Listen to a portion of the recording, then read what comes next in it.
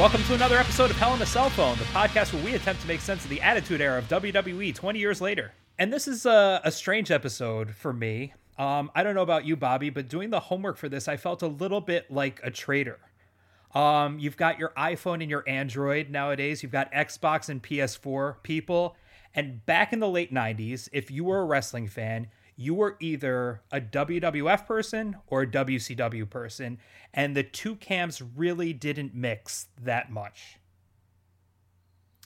Yeah, I never really watched Nitro at all. My only experience at WCW was a video game on N64, which everybody loved. That was a lot of fun. I think it was like WCW versus NWO World Tour. It was just like I remember really that. big polygon people, and they were just kind of like clunky. They were almost like the shape of Wrestle Buddies, and at the time it was like essentially photorealistic. So I liked playing that game a lot. Yeah, it's weird looking back at those old graphics. I had no experience with WCW though outside that. It's weird looking back at those old graphics that seem so high tech at the time. This is the most WCW that I've ever watched in my life. We're going back to the January 4th episode of Monday Nitro, infamous as one of the final nails in the coffin of the Monday Night Wars. So should we get right into it? Let's do it. It comes in on grainy footage of Goldberg getting shocked by a cattle prod and Kevin Nash claiming victory at him on, I guess it was Starrcade was the most recent pay-per-view before this. Yep. Which is essentially WCW WrestleMania. And then cut to the Starrcade's Nitro a really Girls. good name, by the way. I like the name Starrcade. It makes it, I don't know, there's something about it that just makes it sound like just like interesting and mysterious. Yeah, it's the That's arcade for the stars. That's it. I mean, yeah, like who? Yeah, an arcade. That sounds great. And then cut to the Nitro Girls. WWF never. Nitro Girls. Nitro Girls reminded me of the 30 Rock sketch from 1-900 OK Face. I don't remember that. Liz Lemon was in a commercial for like a sexy Dateline called 1-900 OK Face. And it's like a very funny commercial. You should look up the clip from 30 Rock. It's very funny. I do remember this. But they're all kind of like wall-eyed, and like they all have the same kind of like makeup as a 14-year-old boy understands makeup, which is like blue, like Mimi Bobek, like blue eyeshadow, red lips, and everyone's like, or like that. Like that SNL sketch where they used to be like, "Thanks, Mercedes," or whatever. Yeah, and it was the last sketch of the night. Yeah, they were very wall-eyed. These Nitro Girls. It was. I gotta say, I mean, for me, this is the only WCW I've ever watched, and it was extremely jarring because it had like altogether, it had a real Running Man vibe to it. Yes, like especially with like the Nitro Girls, where they're just like, we're presenting to you these gladiators who are gonna fight and kill each other for your pleasure. Yeah. Yeah, they're gonna do weird. They're gonna do a mournful dance in tribute to Goldberg after he was shocked by the cattle prod. Not Goldberg, hero of the community, Goldberg. Listen, God. I donate to charities. I clean up my sidewalk. I sometimes do my neighbor when it snows. Oh, we'll get there. We're gonna go there. But right now we're in the Georgia Dome. And there is the Nitro Suite, where apparently Spud Goober and all the boys at the Texaco got to hang out for the night on Ted Turner's dime. Oh my god! My god! Really entertained, fantasizing about some sort of McMillions-esque heist they pulled to win this prize. Because they definitely all look like the type. No, you have to invite me to a smaller wrestling event near you, and then I'll give you the ticket to get into the McMillions Suite. You're gonna need an Atlanta zip code. Yeah, I gave this one to you because you don't have the same last name as me. So while the beginning reminded me of Running Man, the party in the suite reminded me of that, like, near the end of Boogie Nights when Jack Horner is like, I know, we're going to bring a guy in off the street to have sex with a porn star. And it's just like, oh, no. This is really sad. And it's like depressing. That's kind of what it felt like. It was just like they really had the highest hopes for this party and for how it would turn out. And it was just a bunch of like thumbs just going, Goldberg! That was it. Wait, aren't you Jim Goldberg? We sat together in math class. No, I don't know you. I don't know you at all. But speaking of hiring someone to have sex with a prostitute, we then get to see Ric Flair. Yeah. Also, did we see a young Charlotte? We did. Yes. Super young Charlotte, and like had a real like did not look happy to be there really. No. She looked like she was. I remember when my parents. This is going to make me sound like I'm a lot richer than I was, but when my parents bought a boat and then I had to go to a boating safety class, I had the same look on my face that Charlotte had the entire time. You know, you've talked about the boat and the boating safety class before. We know how rich you were. And then we also get Super Bowl cut Reed Flair in there as well. R.I.P. Yeah, I don't know. I don't know much about Reed. Although I know that he was supposed to be like the guy to carry on Ric Flair's name, and then he died. Is that correct? Yeah, I don't know. Yeah, that was Yes. Charlotte's younger brother, and he died of, I think it was a drug overdose. I believe so. Yeah. And then there was a dude there in a colorful jacket that looked like Penn Jillette, that had the longest ponytail I've ever seen in my life. Yeah, there was a whole. I mean, I didn't know who his coterie was. I was just like, it was just like a bunch of guys, and then there was like, no, it wasn't. They didn't have Steiner at the time, did he? Was Steiner with him then, or was it later? No, Steiner was at the That was end Hogan was with Steiner. Hulk Hogan, yeah. This was in his group. We have Arn Anderson, legendary member of the Four Horsemen. Dean Malenko, who's going to be one of the earlier transplants to WWF from WCW, and for the first time on screen, Chris Benoit. And just having watched the Vice documentary this past week, it's going to be kind of weird talking about Benoit the wrestler without thinking about Benoit the murder-suicider at the same time. I mean, it's all I can think about. I literally can't. When we were watching WrestleMania 36, where Edge and Orton were having that like brawl, the last man standing match, and at one point they're like in the gym at the facility, and I'm just like, did anybody think about the optics of this? No, Yeah, it's I pretty don't think they traumatizing. did. Yeah, I didn't like seeing it. Even there was like a part later in the show that I kept missing because it was like right after like Chris Benoit's match, the actual match that he had. And I kept missing it because every time I would go back, it would go back a little too far, catch Chris Benoit, I would like my brain would turn off, so I'd stop paying attention, and then I'd miss the part I was actually trying to see and have to go back and start all over again. And to get to Ric Flair in the ring, by the way, was Ric Flair like slurring? He sounded like he was like fucked up. That's just how Ric Flair talks. Yeah, that's just his voice. He's got like a little well. bit of a speech impediment, I want to say. He's got a voice like he's got a mouthful of teeth. Maybe I guess what I'm saying is his speech impediment might be Thunderbird or Colt 45.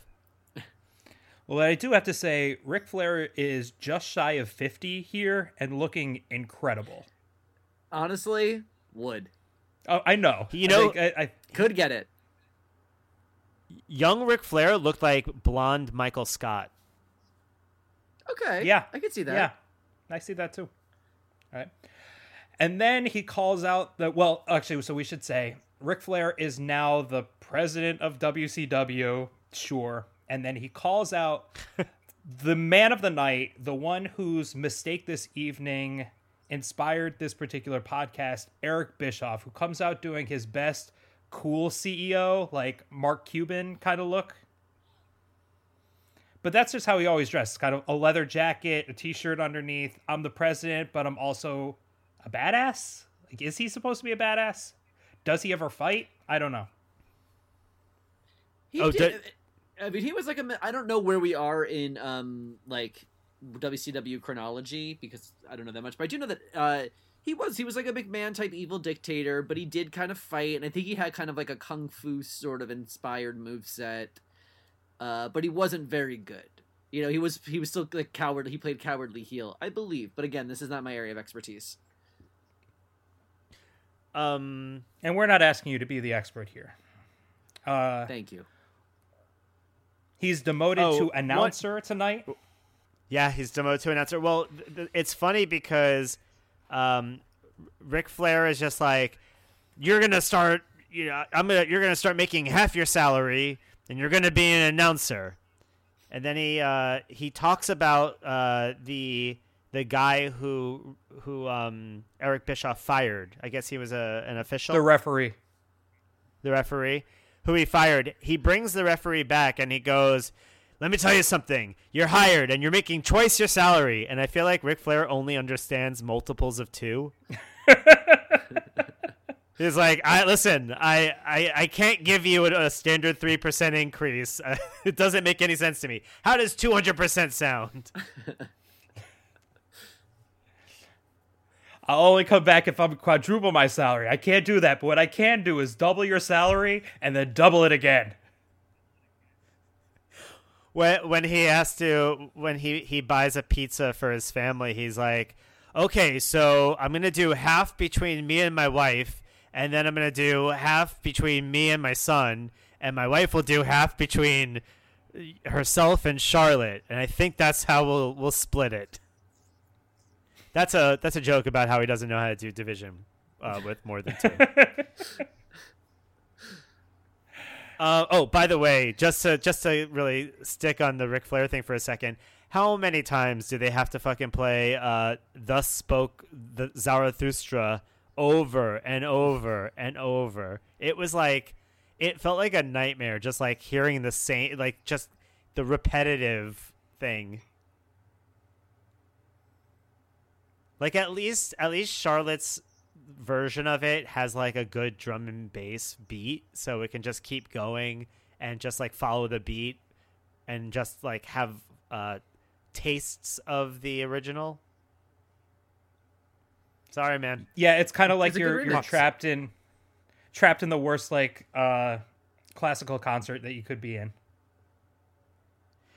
Right. It's like you have a group of friends who like finally learned how to like they're like, you know what, we decided to form an orchestra and we've been practicing, and they only practice the first 30 seconds of a piece.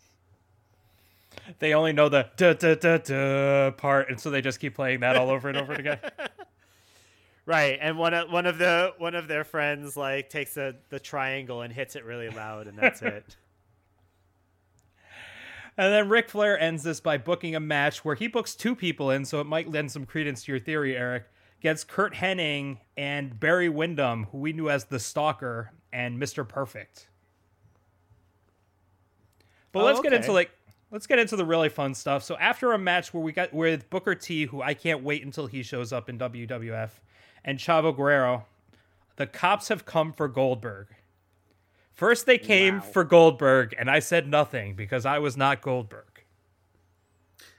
Well, first they came for Goldberg, and he said, whatever it is, whoever charged me with whatever it is, like I said, whatever it is. He said that 100 times. He kept going, whatever it is. And I'm like, first of all, if the cops come up to you like you're under arrest, and you're like, well, whatever it's for, I didn't do it. It's like, that's not a great look. No, that's it's a terrible defense. It makes you sound guiltier. Like, whatever it is you're about to tell me, nope, not happening. Like, how about just saying, like, what am I charged with? Like, listen, he does nothing but positive things for this community, is what he says. Which, just in the kindest interpretation, he slams people for a living. Like that's not even being smarmy. That's just the fact. But he positively slams people. He goes to the hospital. He says hi to people. Oh no, he gives you really. Oh, he gave us examples. He says he tips goes, 20%. I do all the things for the kids, all the things for the kids, and then he says, I do things for fallen cops. Right? Yeah. What the fuck does that mean? It means like, that he plants evidence on a guy to. Because the guy at first you're like, that's right. You're like, or like, you know, like that's like a generic sort of like support our troops. You're like, yeah, I get it. But then you're like, wait a minute, that also sounds kind of sinister. Like, yeah, I do favors for people that are in a bind. My favorite part is when they're about to take him in and he goes, "You're going to need every gun you got." I'm like, you just need one. You literally need one gun. Man, watching Goldberg with those cops was like watching a terrible Improv 101 class where like no one is supporting each other. And he's like, okay, guys, you can't take me in. Nope, none of you can take me in. This is bogus. You couldn't take me in, any of you. And he literally says this, or collectively. And I'm like, what is happening? I know. That was amazing. Nope. This is the worst. Each of you individually or collectively as one body. Yeah, Bobby, it's like he's waiting for one of them to try to take him in so that he can, like, wrestle them away and fight them off. Nobody here can take me in for anything I didn't do. Turns out cops can do that, and they like to do that a lot. Turns out that kind of thing happens all the time. They actually can because, like, I was like, honest. I mean, look, every cop's a fucking bastard, but I was like, you know what? These guys are the reasonable ones. They're like, we have a warrant for your arrest. A judge signed a bench warrant for Goldberg. Like, and they're even man. like, we'll just come down. We'll just straighten it out. They're not even giving him a hard time. They're like, just come on. And he's like, Jack, you know me. Jack. Oh God, you know me, Jack. And I'm like, this is such bad improv. It was such bad improv. It took me a full minute to figure out if did he have a cop friend named Jack, or was this like the Joe Biden Jack? You gotta understand, Jack. I didn't do it, Jack. Oh, this was like, you know, these guys. There's probably like a good prequel where like Bill Goldberg and Jack like had like maybe another 48 hours or something. You know, like they had to. He got in trouble with the wrong people. They had to kind of chase him down, and it was a stakeout. It was pretty good. They were against each other at first, but then they kind of learned to respect each other. I mean, this was some amateur hour bullshit. I mean, I can't believe this was on television. I didn't realize he was so bad on the mic. I mean, that was we made fun of obviously like I'm sure we'll draw bigger comparisons between the Austin McMahon sort of situation and this, but we had our fun talking about the Austin McMahon stuff and the Richard Jewell Chicago cops and all that stuff. And all that aside, though, that was so fucking entertaining and thrilling and truly edge of your seat. And this is such fucking cheese dick bullshit. It is absurd. It was rough. It was a rough watch. I mean, like every aspect of it, like when they bring in Elizabeth, and it's like, oh, I mean, I guess we'll get there. Yeah, we'll get there. Miss Elizabeth, the Jennifer Love Hewitt of professional wrestling actresses. Holy shit, dude. Do you want to go? Should we go? I know we didn't do anything, but you want to come down to the station with me, and we can talk about Goldberg there? Man, that was all very bad. Well, let's keep going then. So Kevin Nash is pissed because he's set up for there to be a rematch against Goldberg tonight because he was angry that his friend Scott Hall shocked him with a cattle prod and he won that way. Hogan shows up with his weird colored beard. And again, Hogan is another, like, you can't look at him without thinking about, oh, you say the N-word and you put Gawker out of business. Now, yeah, you shouldn't look at him without thinking that. Now, as you've given me permission to not be the historian here, is Hulk Hogan running for president as a publicity stunt in real life, only in WCW universe, like on television, or is he like Joe Exotic running for president? I think it was a publicity stunt for him, just like promoting him. Cool. Sure. Cool. How does that beard work? It doesn't. Next like, question. Well, you have to is put you have to put painter's tape on the handlebar part, and then you just use your roller on the rest of it to paint it black. Was any of his hair not like face? Any of his hair on his face and head, was any of it not dyed? Like maybe his eyebrows? I don't know. I think he so. may have also done his eyebrows. I think so. Yeah, no, no, he did his eyebrows. Crazy. no, he turned evil and his beard turned black from evil. Yeah, he was evil, Aaron. It rots from the follicles. I know how evil works. And Yeah, I've been evil forever. okay. I've had this beard for so long. But here's my favorite thing. So I don't have any context coming into this. Hogan shows up dressed like Shaft, and he goes, "I'm a Law and Order politician." So he's running for president, but also I'm like, first of all, you are a Law and Order politician. As a politician I would see on Law and Order. I'm like, he's running. I had no idea what was happening, so I was going like, "Geez, what? What is happening? What is happening?" also, Hulk Hogan could 100% be elected as governor of Florida tomorrow. Oh, Yeah. he could now. Yeah. Yeah, I mean, I would vote for him over DeSantis. you have to understand, there were a lot of people who I think what was it? Jesse Ventura really, really, blew that wide open. Kane, Surprisingly. Kane keeping the torch alight. Right. Corporate political Kane. Okay, so Goldberg is at the station. Can we talk about because I cannot wait to talk about Well, we got a little bit to go before that, oh, right? sorry. First, so we got Perry Saturn, that guy, versus Baby Perry Jericho. Perry Saturn, cool. Comes to the WWF later, is very cool. He has a very weird story where I believe he saved someone's life in real life. Like in a heroic, like ran into a burning building kind of thing. Cool. Hey, you know what? Hey, Phil Cops Collins. ain't got no problem with him. Phil Collins, write a song about that. How come there's so much focus on that one guy who didn't get saved, but there's no focus on the one guy who did save the life? Makes Answer you the tough think. questions. That reference to that Facebook thing that's going around right now about how come people are posting the death toll and not the number of people who are saved from the coronavirus is going to be really, really, well, actually, it's probably still going to be going around by the time this releases, so I know what I'm talking about. Oh my God, I didn't even know that that's a thing. I'm so glad I'm not on Facebook. It's great. Even I'm stepping away. Too much. Yeah. Um, So now we know that Goldberg was arrested for aggravated assault from Elizabeth Lebetsky, who we finds out is Miss Elizabeth. Of course. how does he not know her last name? They all work together. Well, there's a lot of logic that doesn't go along with that. And we're Did he back think up. her last name was Elizabeth and her first name was Miss?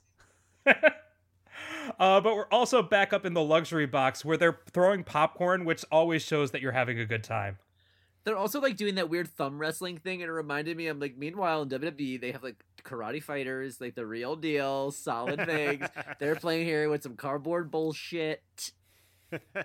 I love how even 20 years later, we're still like bitches for the WWF who are just gonna stand by our man no matter what. Yeah, like remember our favorite thing, karate fighters? That toy that we all loved and we thought definitely was worth playing. Well, I mean, here's the thing. We have to take a minute to recognize that we are watching literally what is known as one of, if not the worst episode of Nitro ever, and what many consider known as the best episode of Monday Night Raw ever. So it is sort of an unfair thing to. Well, of course we're gonna hate the WCW one more because this is also we need to acknowledge this is an example. This is their floor, and the other episode we watched for this is WWF's ceiling. So it is unfair to compare the two. But also we're going to. It's super unfair that they both aired on the same night. Well, that this is again. There's an episode a while back where I was like, think of all the chance things that had to happen to make the Attitude Era light up, and like with this night, what we're talking about tonight, it's like how many things had to line up magically for this to happen. So okay, continue. So that's when they're interrogating Miss Elizabeth, and we're learning that Goldberg is following her everywhere. She's at the hotels, the arena, the gym, all the places that WCW either books, owns, or has a stake in. I love watching this because it's so like everyone's outfits are so of the time, it almost feels like a period piece. I was like, this is like American Crime Story, Ryan Murphy, period drama, recreation. Look at that wig, honey. Like everything is perfect. Like the cops are straight essential casting. It's lovely. This was great. The problem with this, with like the setup of what's going on here, is that as soon as they lay out the facts of her case, it's like, of course, everybody knows what the what the real story is going to be, right? Like, so it's like, I guess what would you consider it dramatic irony? I don't know, but like, well, there's definitely a tension. I mean, you're right. You're definitely, no one at any point was supposed. I don't think they thought that anyone was like, oh my god, did Goldberg really assault Miss Elizabeth? Like right. Everyone knew from the jump that it was a setup, including Goldberg. As he said, whatever it is, he couldn't have possibly have done it because he is a force of pure good. Right. So he does things for kids, Bobby. I mean, I did just watch him like spear Braun Strowman 4 times in a row in like 40 seconds. But anyway, but he put Braun Strowman over. So you know what? I guess that's charity. Yeah, that's what I call charity. But wait, do we hate Braun Strowman now? No, but the whole thing is a bad situation. Yeah, I want better for him, but I can't. He can't help the him he is right now today. Okay, yeah. But anyway, what was I saying with this? Oh, so no one was supposed to believe that Goldberg really did assault Elizabeth, but I do think no one thought what was happening was happening. So everyone knew something was afoot, but no one knew what the escapade was. So you're kind of supposed to know that she's full of shit, but you're supposed to be looking in her whole story for holes, which they wrote into it. Because you heard her being like, I was at the Pepsi machine, I was getting a Diet Coke, yeah. and you're like, automatically you're like, huh, he was wearing red tights, no gray tights. It's like everything, like, you were supposed to not trust her the whole time. It was like LA Confidential, that game, LA Noire, that game on PS4. No, I mean, trust me. I mean, it didn't take Columbo to see the holes in that story. I guess what I'm saying is like when the holes came, because like she gave the story over a few segments, right? So when the holes came later, too many segments. One might argue. Too many segments.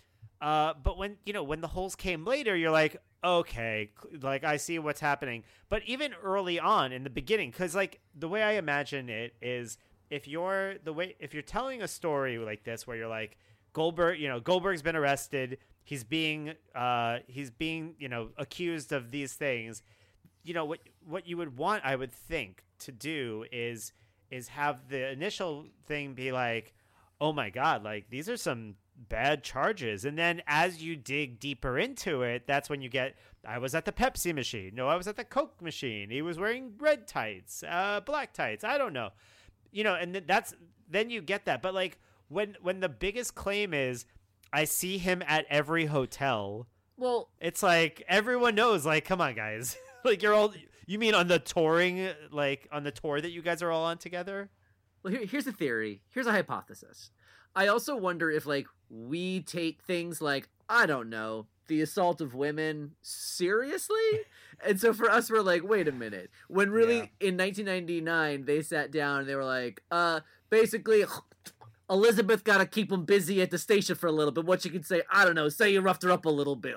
You know what I mean? Like, it's just like a story beat. It's not as, so they don't care the details. Thing. So I literally don't think they even expected viewers to be concerned. Like, oh my God, is she okay? Does she need a shelter? Does someone call someone? Like, I don't think they were just like, whatever. She's like being dastardly and just kind of, really, it's about the red tape. And it's about how women lie. Oh, absolutely. I kept writing my notes for this, just keep saying, believe women, believe women, believe women, believe women, believe women. I was like, what is this bullshit? Well, women don't only lie. They hang out around lowrider cars that are hopping up and down, if you're looking at the Latino World Order segment of tonight. That party looked so fun. Well, Eddie Guerrero just makes everything look super fun.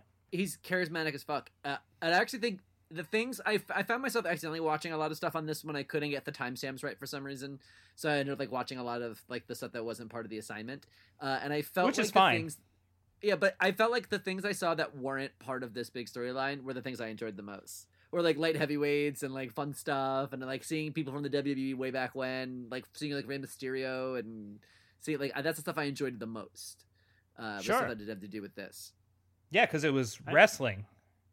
And also, I mean, it's cool to see young Jericho. Like, that's awesome. But even that Latino World Order party, like filmed, was like looked different. It felt a little. It was cool. It went on for way too long, but other than that, Yes. But honestly, I was like, you know what? Like, compared to all the other things I was seeing there, I was like, this is fine. I was good with it. We can hang out with Eddie Guerrero, or we can check back in with Miss Elizabeth for the 6th time. well, then we check in with Goldberg, who's like, yeah, I'm at the hotels that WCW books. I'm at the arenas that WCW. I'm at the gym that I literally is the Abaki gym. Jack, I own the Abaki gym. I know, he put all the pieces together. Good for you, Goldberg.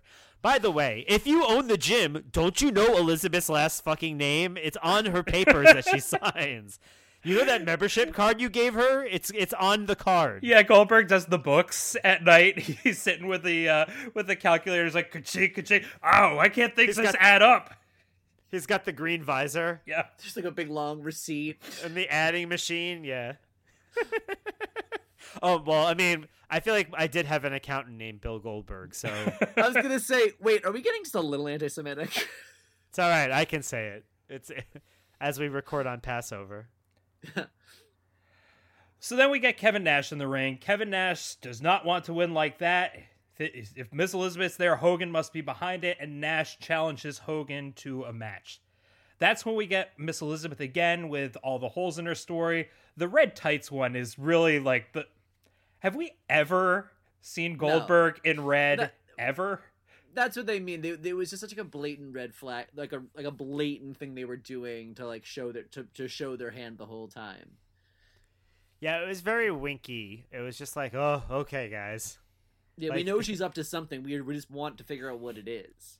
It's like the same play as like the Nitro Girls. Like they're like, I don't know, man. We need to spoon feed this to them. These are some simps watching us.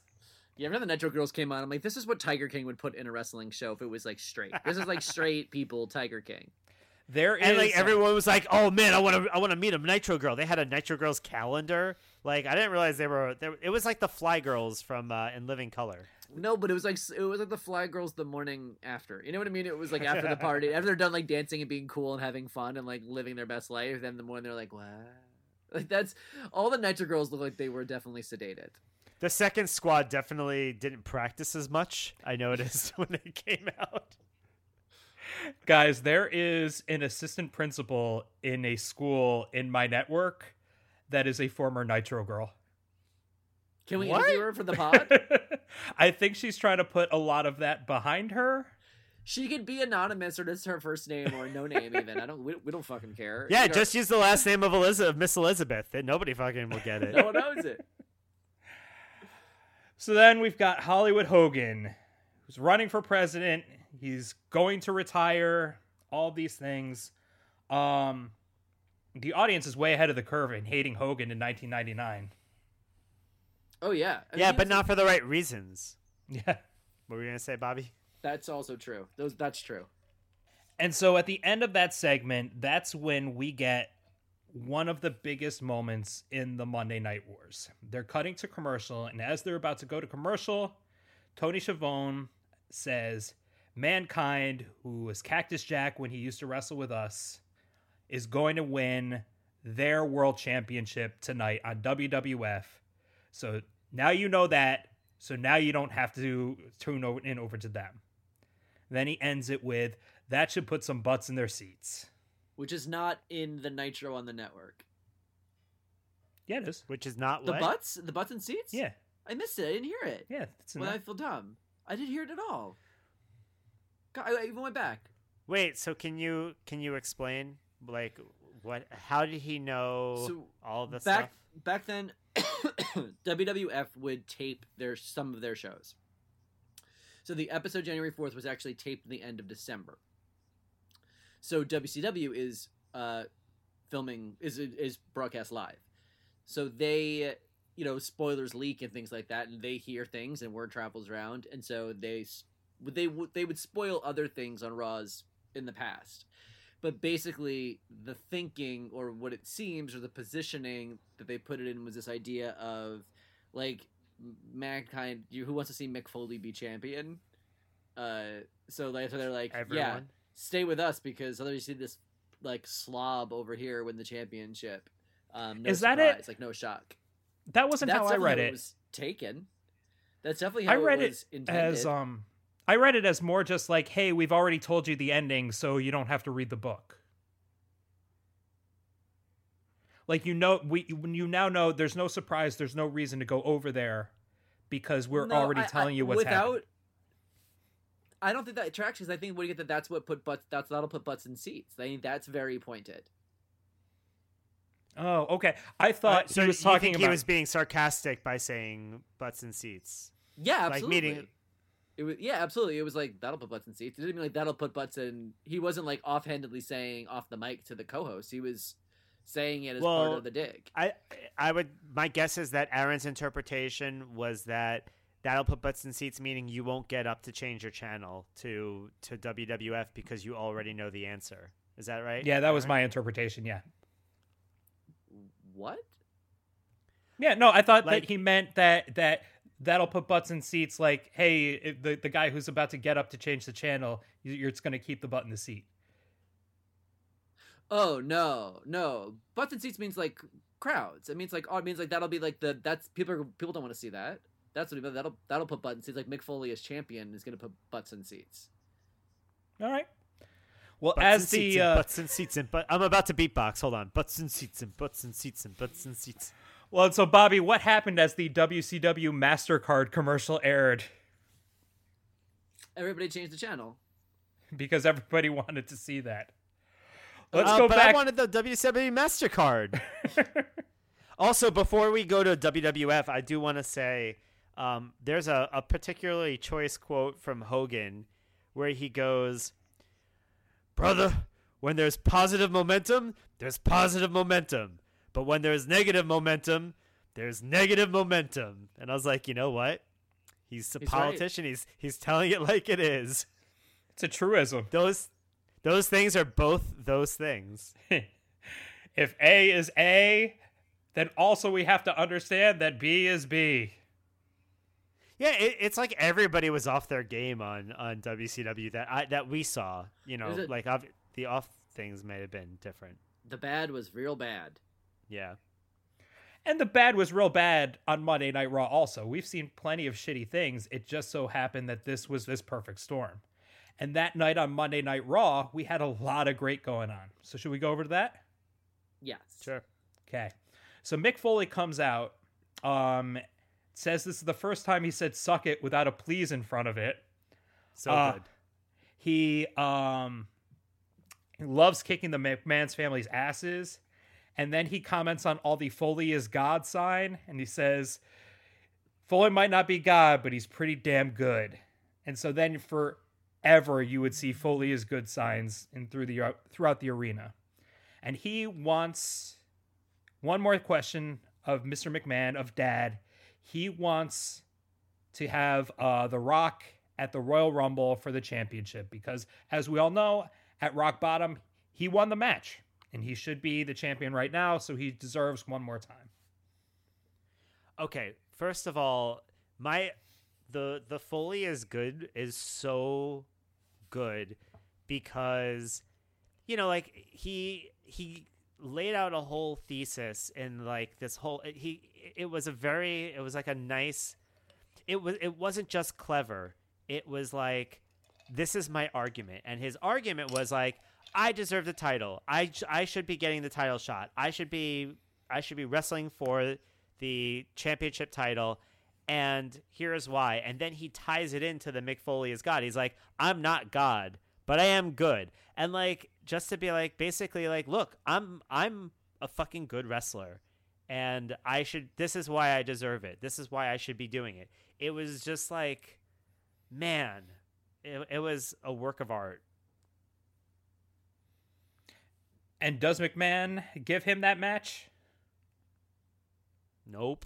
No, he definitely does not. No, he does not. But he is going to book Mick in a match against Triple H that night for a spot in the Royal Rumble.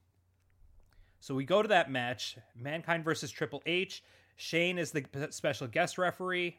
That ends with a super quick count from Shane and Triple H winning. But that wouldn't be the end of it. Bobby, what happened next? Triple H gives Shane the pedigree as a sort of like gift to Mankind, a little sign of respect, I believe, right?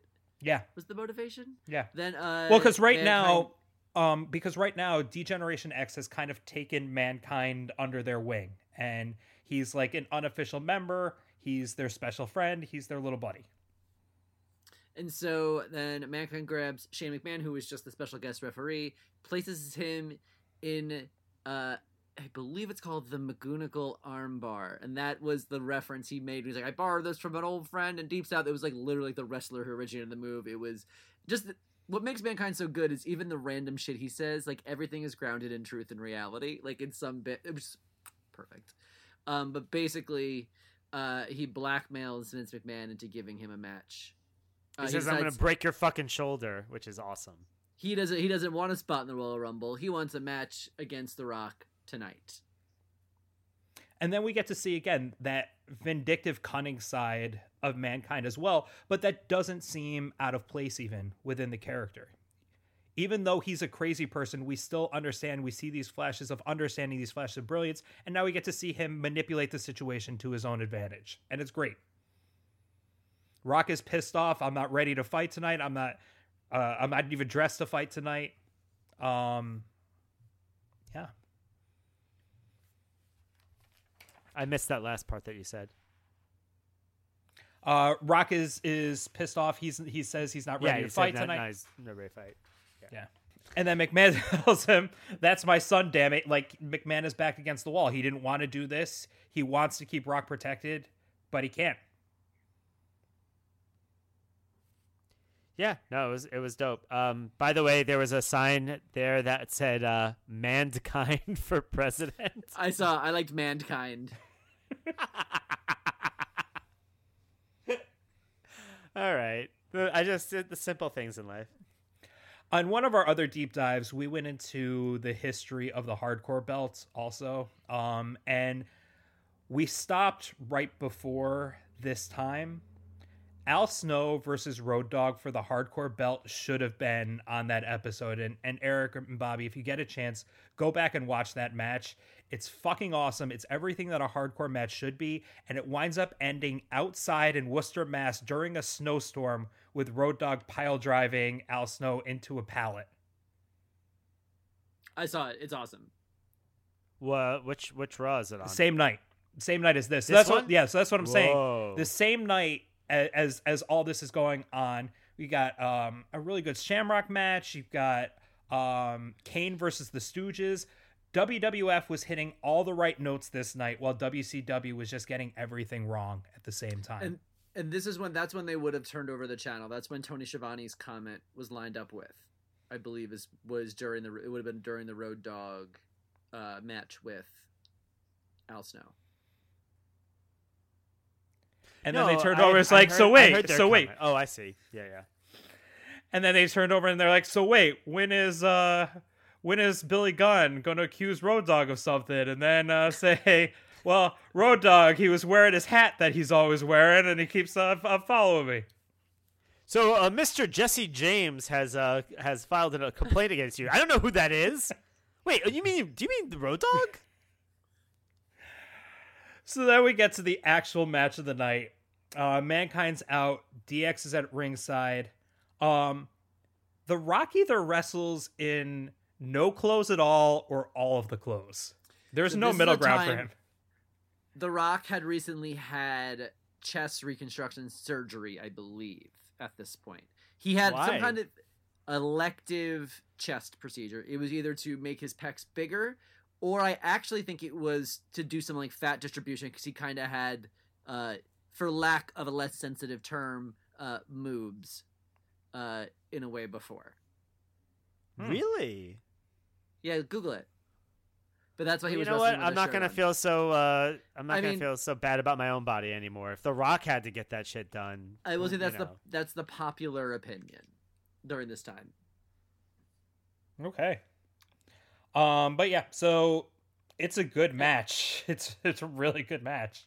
It's a really Yes. good, and it's just a fucking. Well, first of all, imagine turning on this show and you see Triple H, X-Pac, Road Dogg, Billy Gunn, China, Shamrock, Boss Man, Test, everybody outside the ring. McMahon, Shane McMahon, Kane, Patterson, Briscoe. You turn on, you're like, holy shit! Every star in the company is out right now, and it's Mankind. Well, not everyone, but we'll get to that in a second. Well, there will be, but it is wild. It's just so cool to see. I remember watching this when it happened live and just being like thrilled, because it was so cool and exciting. Rock can do his fighting while on commentary bit as many times as he wants to. It's never not funny to me. And then he tries to do the spit water in the face thing again, gets a punch to the face instead. Yep, and Mankind was great. Mankind is always great, but this match was great. Everyone go back and watch this over and over again, forever. And then so good. And then the glass shatters. And I don't know if there has ever been a bigger pop than for Stone Cold Steve Austin when that glass shattered, because everyone's emotion was already at a 10 and that brought it to a 12. Yep. That was people will say that's the biggest pop in history. Austin, which is crazy. Yeah. Austin swings a chair on the Rock. Mick gets the pin. Another huge pop. Mankind gets to be the hero. Sacco taunts the corporation, and then just the look of pain on Vince's face. Nothing will top the little dedication that Mick Foley gave at the end about for his two little people at home, or was it two? Right, where he's like, what did he say? Oh God, something about basically Daddy won it or something for his little people at home. Oh, I fucking loved it. He's just the ultimate underdog in that way. He never thought he was going to be champion ever in a million years, and then to have this is kind of cool. I think, and the way that's why, like you said, it's the story unfolded throughout the night in such an interesting way, and the match was so exciting, and he deserved it so much, both storyline wise for the shit he's taken from the McMahons and from The Rock. And as just a genuinely nice person who talks about, I think Michael Cole did a great job selling on the commentary, the emotion of the moment, and I think Vince McMahon did a great job selling. He was really fuck, what am I gonna do with this guy as my champion now? He kept going, not Mankind, not Mankind. It was great. It's great in a vacuum, and then it's that little powder keg, and the spark was just that moment. They're well, everybody changed the channel, and they just changed the channel, and you got to see one of the greatest things that wrestling's ever done. And there's enough cheating on the corporation side in this that it doesn't even feel cheapened from the chair shot from Austin, because there's a real feeling that on an even playing field, Mankind could take The Rock, but because the playing field is so uneven that it's okay. Also, there's the idea that they're still outnumbered. You know what I mean? There's still more corporation members than even with DX there. So Austin was just an equalizer, if nothing else. And I like that they made it that it was Mick Foley who won, and not. I feel like there's a lot of talk about Mick Foley and him as a full. And I was reading an interview with him that he did years later where he said he always sees it as a Mick Foley win and not Mankind or Cactus Jack or Dude Love. It's this was a Mick Foley championship. It's really nice. Yeah, that's awesome. Yeah. One little fun piece of trivia. Let me pull it up. With the Tony Schiavone thing, because obviously, what he said bothered Mankind, and after the ratings came out, Mankind called Tony Schiavone and left a message that said, let's see. Sorry. Bobby, you could find it and then just say it normal. Said so once. I actually waited. So he waited. Then he called and he left a message that said, "This is Mankind saying this in the interview. Listen, it's Mick Foley. I heard what you said. I honestly don't know why you guys would do that to somebody who worked so hard for so long for your company. And in truth, it probably just hurt your ratings. But anyway, I just thought I'd say hello." Oh, that's awesome. Wow. And then he said that Tony Schiavone called back and his wife answered, and his wife just said, "It's Tony Schiavone and he sounds really sad." And then Mankind said that there's no hard feelings, and he believes that Tony was like fed the line from Bischoff anyway, like told to say it specifically. So there's no hard feelings, and not really hard feelings with Bischoff either. But yeah, Mankind was really hurt by it. Man, it's like what would Mick Foley do? He's a good guy. You know, when I was walking on the beach, I only saw one set of footprints, and that was because Mick Foley had fallen through the beach to the beach below and nearly killed himself. The Undertaker threw Mankind through that beach. It's because Good was carrying me.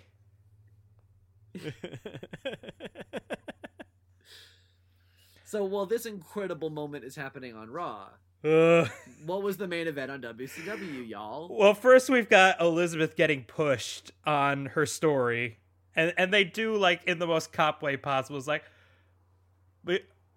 red trunks? But Goldberg over there, he always wears the black trunks. Were you getting the Diet Coke out of the Pepsi machine or the Pepsi out of the Coke machine? I don't know, ma'am. Things aren't quite matching up here. At one point, it got a little sassy, though. I liked it. And at one point, one of them went, "We're talking jail time, honey." And I was like, "Yes, honey. We're talking jail time. We're talking jumpsuits. We're talking no flip-flops. Mimosas. We're getting brunch. This police precinct has everything." And then Elizabeth does the worst acting of the entire night for her, which is a real feat at this point. It was, it wasn't Gulp. It was, you know what? It was somebody. I guess it was. It wasn't him. I don't know.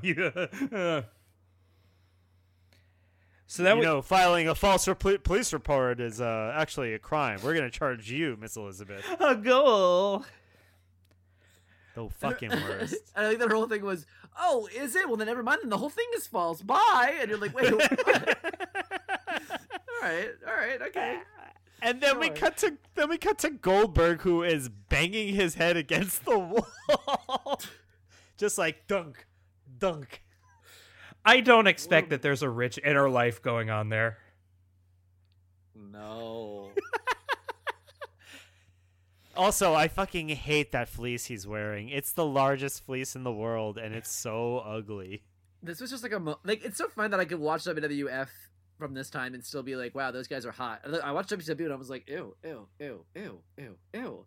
Like, everybody looked insane. Like, even Goldberg, I was like, oh, he just looked like such a dweeb. Yeah, the only person who looked good was Ric Flair. Ric Flair was the only one.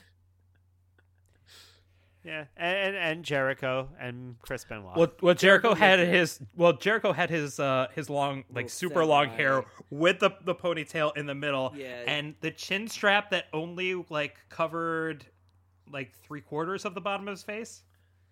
He's such a character. Gotta love him. Yeah, he's great. Champion. He's great. That bit with Ralphus, his personal security guy, that's awesome too. That guy was a truck driver for WCW that Jericho just like was like, yeah, come on out with me, wear this half shirt, and yell at people who try to touch me. Jericho's the best. He is what an artist. What an artist. So let's go to not the best. Michael Buffer is in the middle of the ring announcing, and I guess they had him all the time, and that was why. And that was why this has like a real sports element to it. And that's why Triple H would do the "Let's Get Ready to Suck It" was a direct dig at Michael Buffer and WCW. Wait, he said "Let's get ready to suck it"? Oh, I don't think Triple H started doing that yet. Oh, Triple H has been doing that for a while. He goes, "Ladies and gentlemen, let's get ready to suck it." You haven't caught on that one? Ladies and gentlemen, boys and girls, children, yeah. They have a whole thing. So yeah. Hulk Hogan comes to the ring along with Scott Steiner, who always just looks like a huge fucking Hulk monster. And is Buff so scary looking? Is Buff Bagwell with him too? Yes. Buff Bagwell. Like a lot of talk about fucking. Everything's like Big Papa Pump, and I was like, everyone's trying. It literally felt like I was watching Tiger King. I'm like, this is straight Tiger King culture. Is Scott Steiner the guy who did the Frankensteiner? Yes. Yeah. Back in his younger days when he was a weer man. But Buff Bagwell decided once to come out in a stovepipe hat and then decided, I'm going to come out in the stovepipe hat every time. I just feel like, so again, I said this moment in time is so bad for fashion and style, and I think Nitro was trying so hard to be of the time that in retrospect it just is so much worse. And then Kevin Nash comes out. The pyro behind him looked really awesome.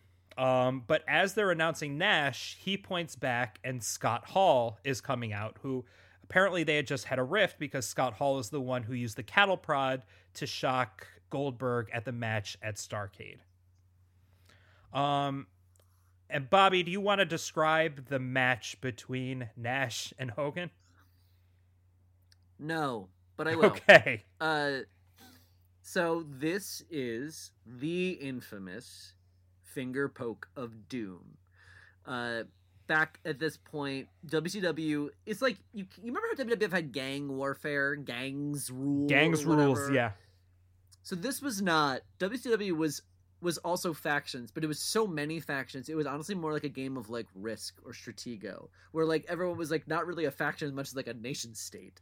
So there was like Eddie Guerrero and Latino World Order, and there was the Wolfpack, and there was the NWO, and they were like, sometimes they were like parts, kind of like the Bullet Club. Like sometimes there's like subdivisions, and there's like a whole. You needed the Wolfpack to find the bombs. It was your Stratego reference. I was like, I didn't play. But yeah, it's like everything. There were these the stables were so large, and sometimes they intertwined, and sometimes they were stables within stables. It was like a very complex microsystem. So at this point, Wolfpack is the adversaries of the NWO. The NWO are the chiefest heels. The Wolfpack have been faces. So going into this, Kevin Nash, leader of the Wolfpack, along with Scott Hall. And this is then what's bringing us into where we're at today. Man, Aaron with two Wolfpack jokes in once. Okay, right. Oh, so then the match, so that they come out, they kind of posture a little bit. Kevin Nash punches him. Hulk Hogan pokes him in the chest with his finger. Nash throws himself backward, wildly selling. Hogan pins him 1, 2, 3 for the championship. It's a setup. They were in cahoots all along, getting the belt back on Hogan, etc. and so on. And this is for like for what purpose? Like, I mean, I don't get it. Because Hogan is a force. Because for some reason, every wrestling group decides that you need to, instead of building up the up and comers, and even Nash isn't an up and comer. Nash has been well established, but he's a well-liked person. He's like a Dean Ambrose. You know what I mean? Like, he's still in his prime, I feel like, at this point. Probably older, but still in his prime. A little older, yeah. Nash. Not Hogan, but Nash is. And so to put it on these known commodities in order to, I don't even know what. But, like, isn't ostensibly the goal of wrestling to be the champion? Well, no. NWO, the thing that was interesting, and there's in some ways better than DX in some ways, and like things like that, because NWO was almost like an actual like interlopers trying to like take over WCW. They don't just want to be the champion, they want to run WCW. So they had their own commentators, they had their own referees, they had their own pay-per-view sometimes, right? That's why like their entrance was black and white, and there'd be the TV static, and it was like they were like pirating into the feed kind of shit. So, like, it's a little different because their thing was to take over WCW and run it. So, okay, so the championship for them was just like a chip to play. Which is why they spray paint on it. So it's almost like it's disrespect. It's like they graffiti it because it's like, who fucking cares? That's why the NWO belts had the spray paint, because they're always like, fuck the championship. You fuck your championship. How come they don't make their own championship? I think they might down the road, too. And that's kind of what they're doing. Again, I'm not an expert in this. I didn't watch a lot of it, but that's what I gather from a lot. That's my understanding. Got it. But anyways, this is another like Dick Hogan move, power grab. And Goldberg comes rushing out, and they all beat him down. Shock him again with the cattle prod. Make a spray paint noise with their mouths? No. I figured this out. This was Eric Bischoff on commentary doing the sound effect, the Foley work. So he's like, oh, look at this. Oh, he's killing it. Oh, look at this. And then I think he was also making the sounds of Bill Goldberg getting cattle prodded. Like I think that's his idea of like being funny. I'm not sure because it's hard to differentiate. Wow. That it's him until you're like watching and you're like kind of catch that it's him sort of doing commentary. I don't know. Writer, performer, wrestler, commentator, Foley artist. Yeah, he's actually Michael Winslow. When he did the helicopters coming in, I really thought it was there. That's a Police Academy. I know Aaron got it, but I figured. Wow. I don't know. Are you a police head? I'm a terrible. So I guess I'm a terrible straight ally.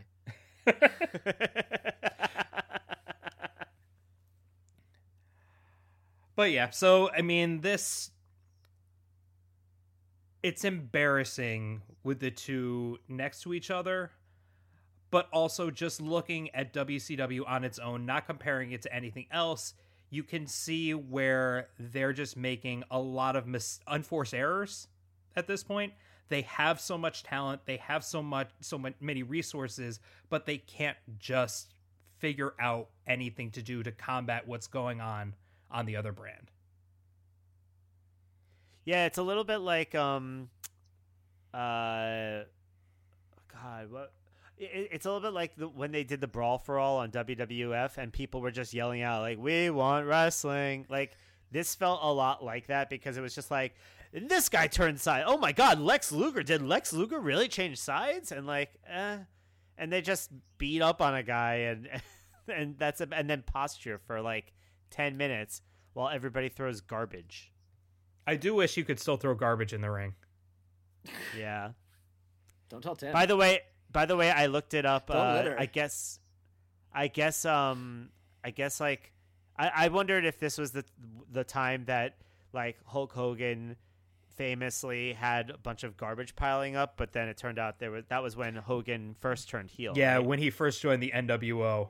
And it's like literally like you just see it building up like it's a snowstorm. Yeah. I watched it. It's pretty fun. I was expecting something like out of WALL-E, but it was, I mean, no crowd had that much garbage in them. Anyone have any last thoughts?